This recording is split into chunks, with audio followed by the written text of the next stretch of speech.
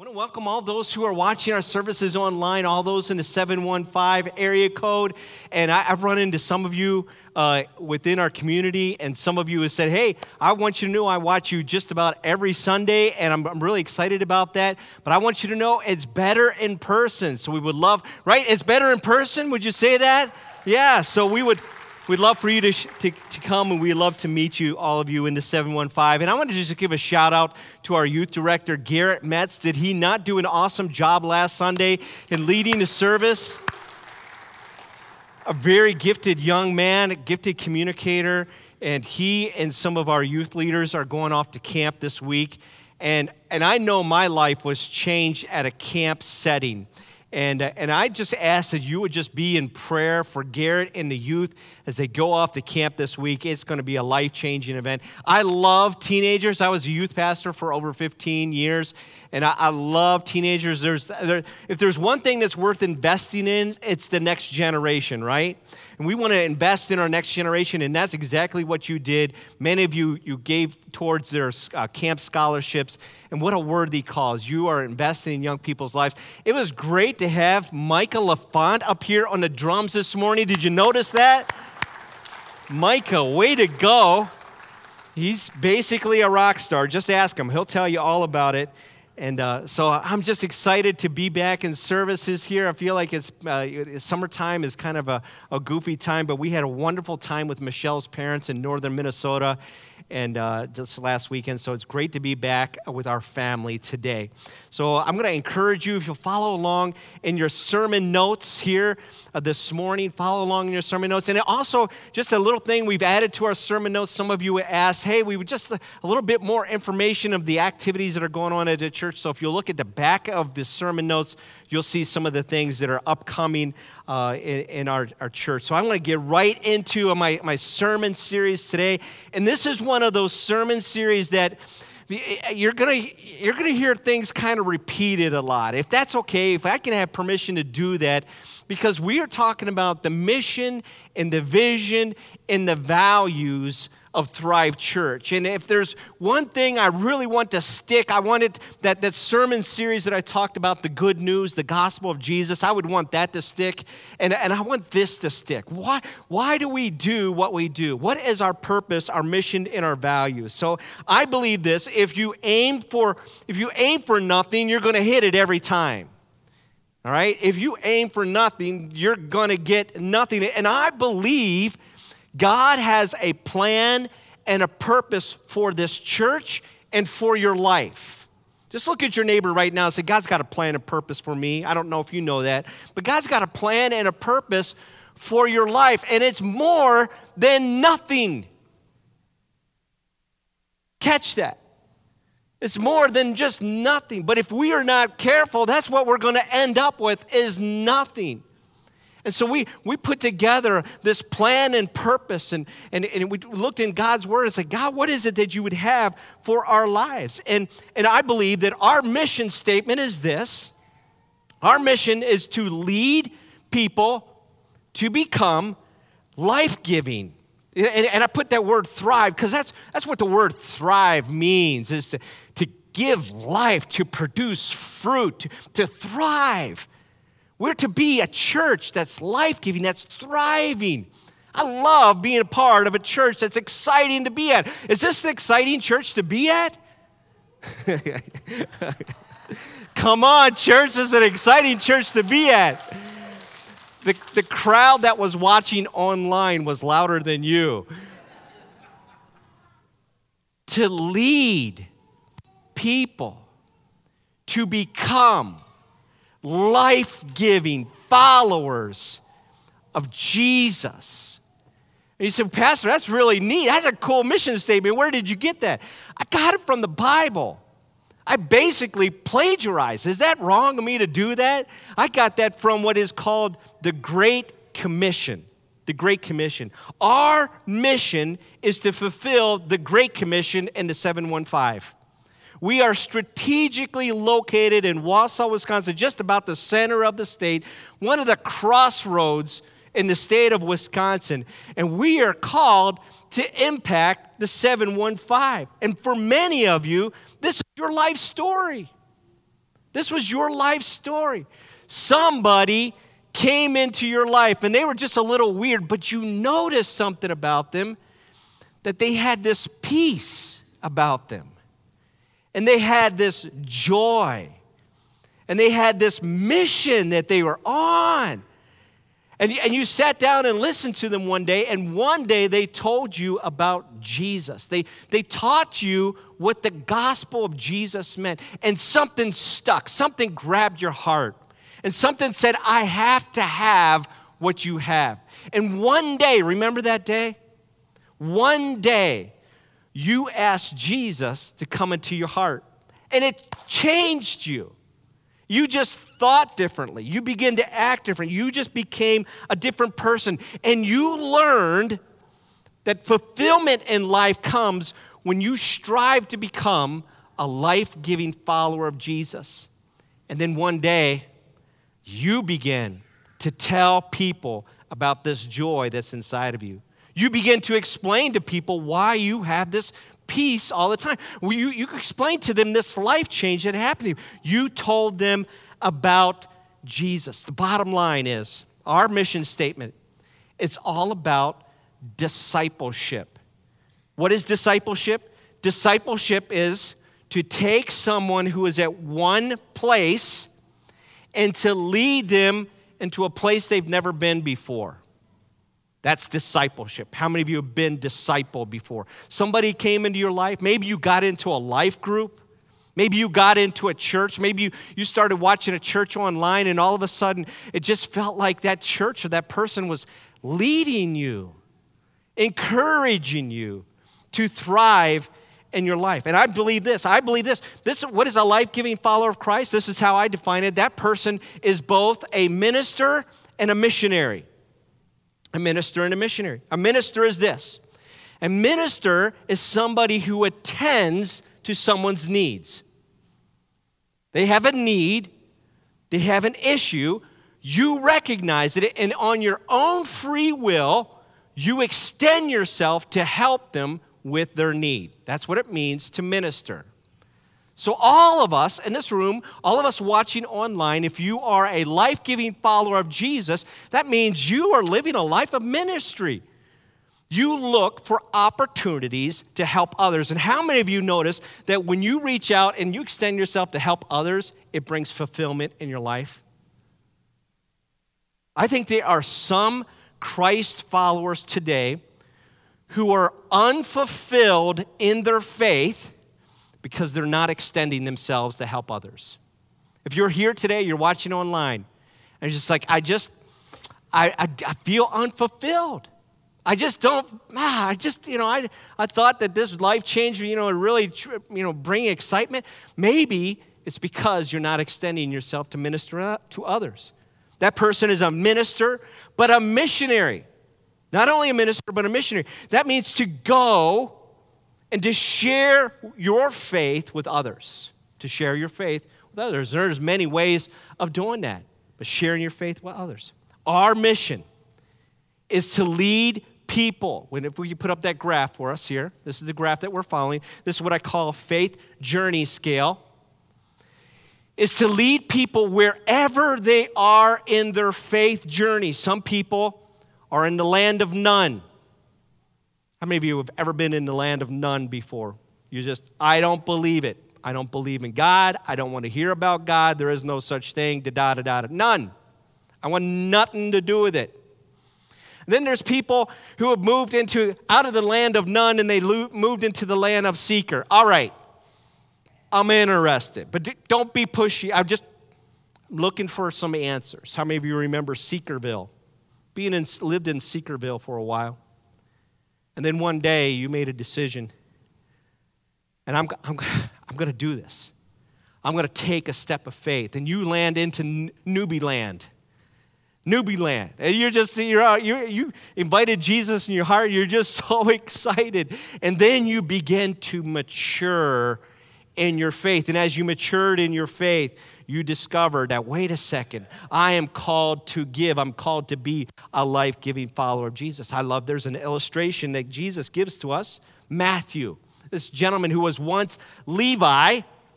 Remember the story in Matthew chapter 9, this man who was a tax collector. And back in those days in that culture, a tax collector was one of the most reviled people in the entire community. This guy was a cheat. He was corrupt. He was crooked. There was no accountability. He was just, people hated this guy, and he brought it on to himself. Selfish. Well, one day, Jesus walked into this community, introduced himself to Matthew, and I don't know what conversation went on, but Jesus then asked Matthew, Levi, he said, I want you to start following me. Now, I don't know if he got fast-tracked from none to Newbieville instant, but that's what it appears to me. And he started to follow Jesus. Do you know what he did next? The audacity of what Matthew did. So Matthew, it's no time later. It doesn't say how much longer, but it's just a short amount of time.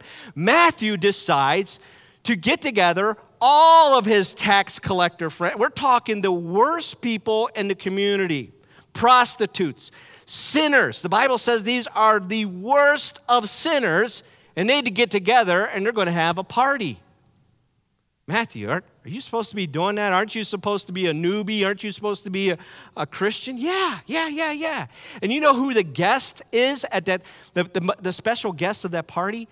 He invites all of his friends to come and meet Jesus. Jesus is in that party. I would have loved to just sit there and listen to the conversation. Matthew's intent, just even as a newbie, he knew that he was called to lead people to become life-giving followers of Jesus.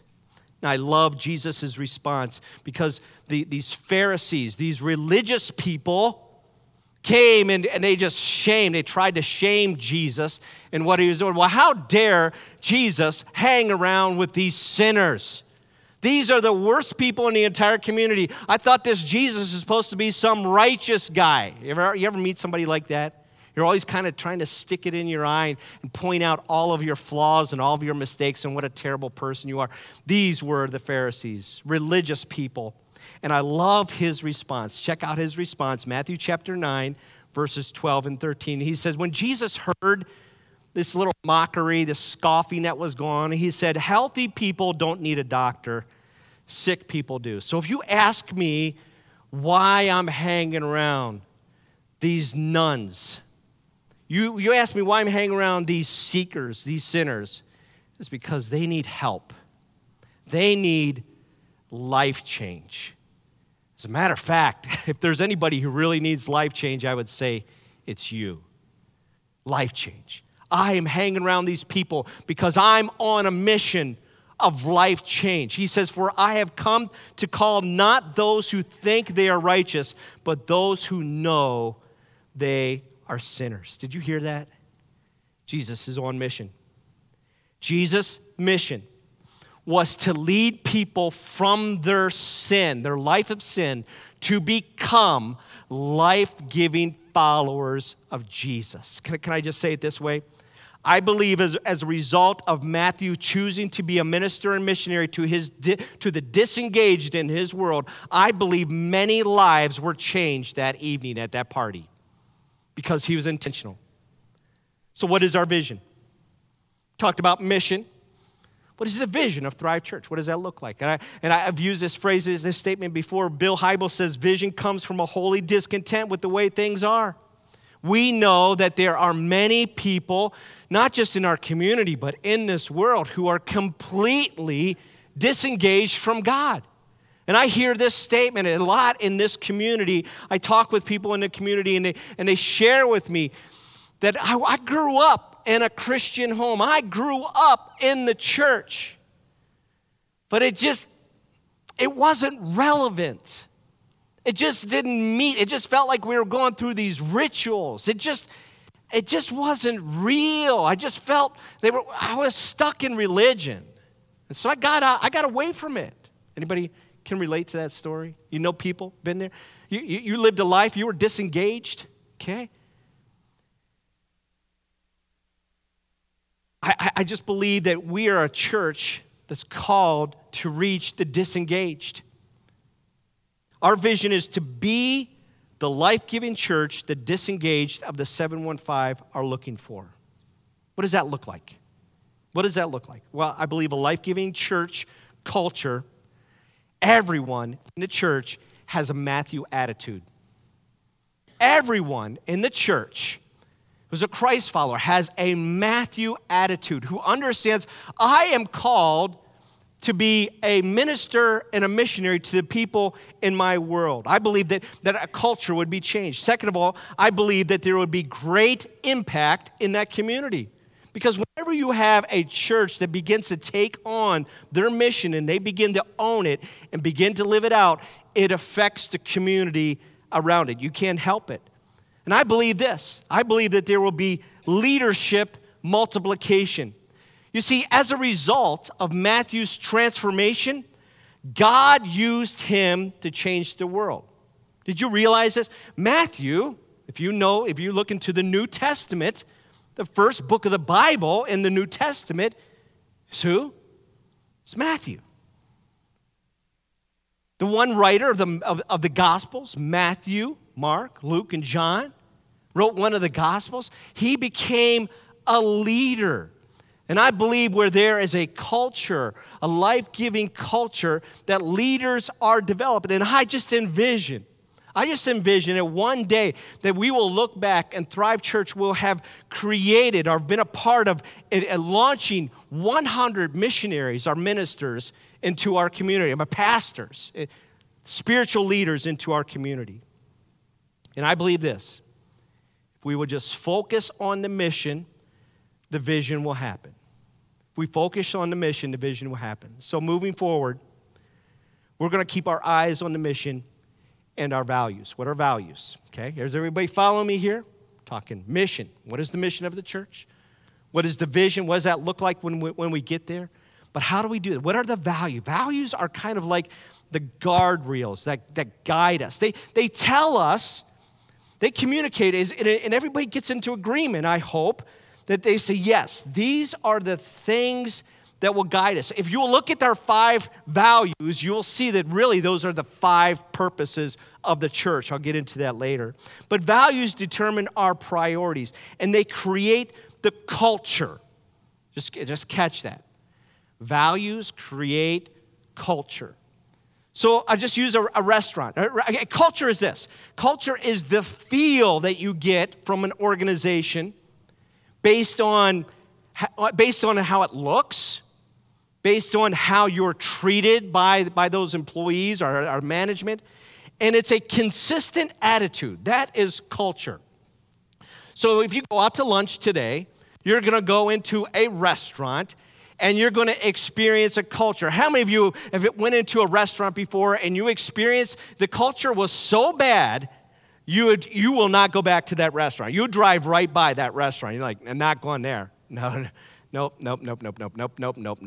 But how many of you, like, you have a go-to restaurant and you go there all the time because of the culture? The food is okay, food is decent, but you just love the way that you're treated. It's the same way as it is with the church. A church has a culture, and values shape culture. Values shape culture. Great values create great culture, but when great values are lived out, it creates great culture. So, we've decided, I spoke on this a few weeks ago, we just said the first value of Thrive Church is we are going to be Spirit-led. We're going to be Spirit-led. And remember the illustration? We had Pastor Joe get up here, and I could just kind of, he was the Holy Spirit, and I could follow his leadership, or I can kind of do my own thing. And we said we're going to do our best as a church. We're going to be Spirit-led. We're going to be people who listen to the Spirit, spend time with the Spirit, and we're going to allow the Spirit to lead us. We're going to get behind the Spirit, not get ahead of the Spirit. How many of you have ever done that before? Try to get ahead of him and try to tell the Spirit, no, God, you got it all wrong. This is the way I want it to work out. So we said we're going to be Spirit-led. To be Spirit-led means we passionately pursue and humbly follow the Holy Spirit as our leader for living. We get behind the Holy Spirit. The second value, and I'll go through these quickly, is we're going to be mission-driven. We're going to be people-loving. We're going to be servant-hearted. And we're going to be growth-minded. So today I want to talk about what does it mean to be mission-driven. Mission-driven. How is that a value? How do we live out mission-driven? If you look at Jesus' mission statement in Luke chapter 9, verse 10, yes, Jesus had a mission statement. I don't know if you knew that. He had a mission statement. He said this, for the Son of Man, he's talking about himself, for the Son of Man, Jesus came to seek and to save those who are lost. Jesus' mission was life change. The main thing for Jesus is spiritual life change through a relationship with him. That's his mission. That is the main thing. Let me say it like this. His main thing was to keep the main thing by going out and living the main thing. How many of you have heard that statement before? The main thing. Jesus came and spent those 33 years on his life, and then he spent 3 years in his ministry, and he kept the main thing, the main thing. And so I want you to know this morning, the point of this entire message is his mission is our calling. His mission, Jesus' mission, to seek and save the lost, is your calling. If you're a life-giving follower of Jesus today, that's your calling. That's what you're called to do. If that's our calling, then our main thing is to keep the main thing by going out and living the main thing. How many of you that made that simple? Just Pastor, just stick with the main thing here. All right, I'll try to do that. And we know this is our main thing because Jesus tells us to go out and practice the main thing. He tells us to practice this thing called the Great Commission. How many of you have heard the Great Commission before? The Great Commission is, a commission is kind of instructions. It's a task that's been handed down to you. And Jesus said, of all the tasks that I could give to you, this is the greatest one. This is your purpose, the commission. And so Jesus, before he ascended into heaven, he gathers all of his disciples around him, and then he says this is what this is all about. Now this is what I want you to do. I want you to go into your world, and I want you to make disciples of all nations. So if you ask the question, every once in a while, Pastor, we get these missionaries who are coming up here and talking all the time. I just, why are we doing that all the time? Because we believe when we do that, we're engaged in the Great Commission in all the world. We have a board full of our missionaries over there, and there's some that are still not on that board yet, but it's a list of missionaries that we support because this is all part of the Great Commission, and this is our engagement. So we're going to invest in the main thing. Jesus said this in John 20:21. He said, again, talking to his disciples before he leaves, he says, as the Father has sent me, so now I'm sending you. Can you just take your finger right here? Just take your finger, point it out right here. And he says, and who is he talking to? He's talking to me. Just as the Father sent me, now I'm sending you to join with me, to be Spirit-led in the main thing by leading people to become life-giving followers of Jesus. You see, making disciples, I believe, is the main thing for Thrive Church. And so as we move forward, we're going to do our best. And we're going to do our best when we make decisions moving forward from here. We're going to do our best to make decisions based on the main thing. I remember years ago as a youth pastor, I used to do a lot of mission trips and take teenagers overseas. And people would ask me, you really get into mission trips? Is that, are you thinking about being a missionary someday? And I really felt like the Lord was calling me that I was to expose young lives to missions work and let God work in their lives. And so after our mission trips, we would always gather before we would release them to their parents, gather at the airport or gather at one location before we leave for our flight home. And we'd have feedback time. What did you gain from this trip? What did you learn? And one of our rules is kind of a funny thing. One of our rules is you weren't allowed to complain. You weren't allowed to complain. If you got caught complaining, you have to give $5 and it would go towards a missions project. And some kids, it was funny, they would come up to me and hand me $5. I can't stand this. But they said that they learned how much that they complained. When they weren't allowed to complain, they realized how much they complained. But the second thing that they realized, the biggest, I said, if you get anything from this mission trip, you've raised all of this money, hundreds of thousands of dollars to go on this mission trip. If you get one thing from this mission trip, get this. Are you guys ready for it? You've been here for 10 days. And for 10 days, you lived the life of a missionary. You've lived out this missions trip. Get this. Your life is a missions trip.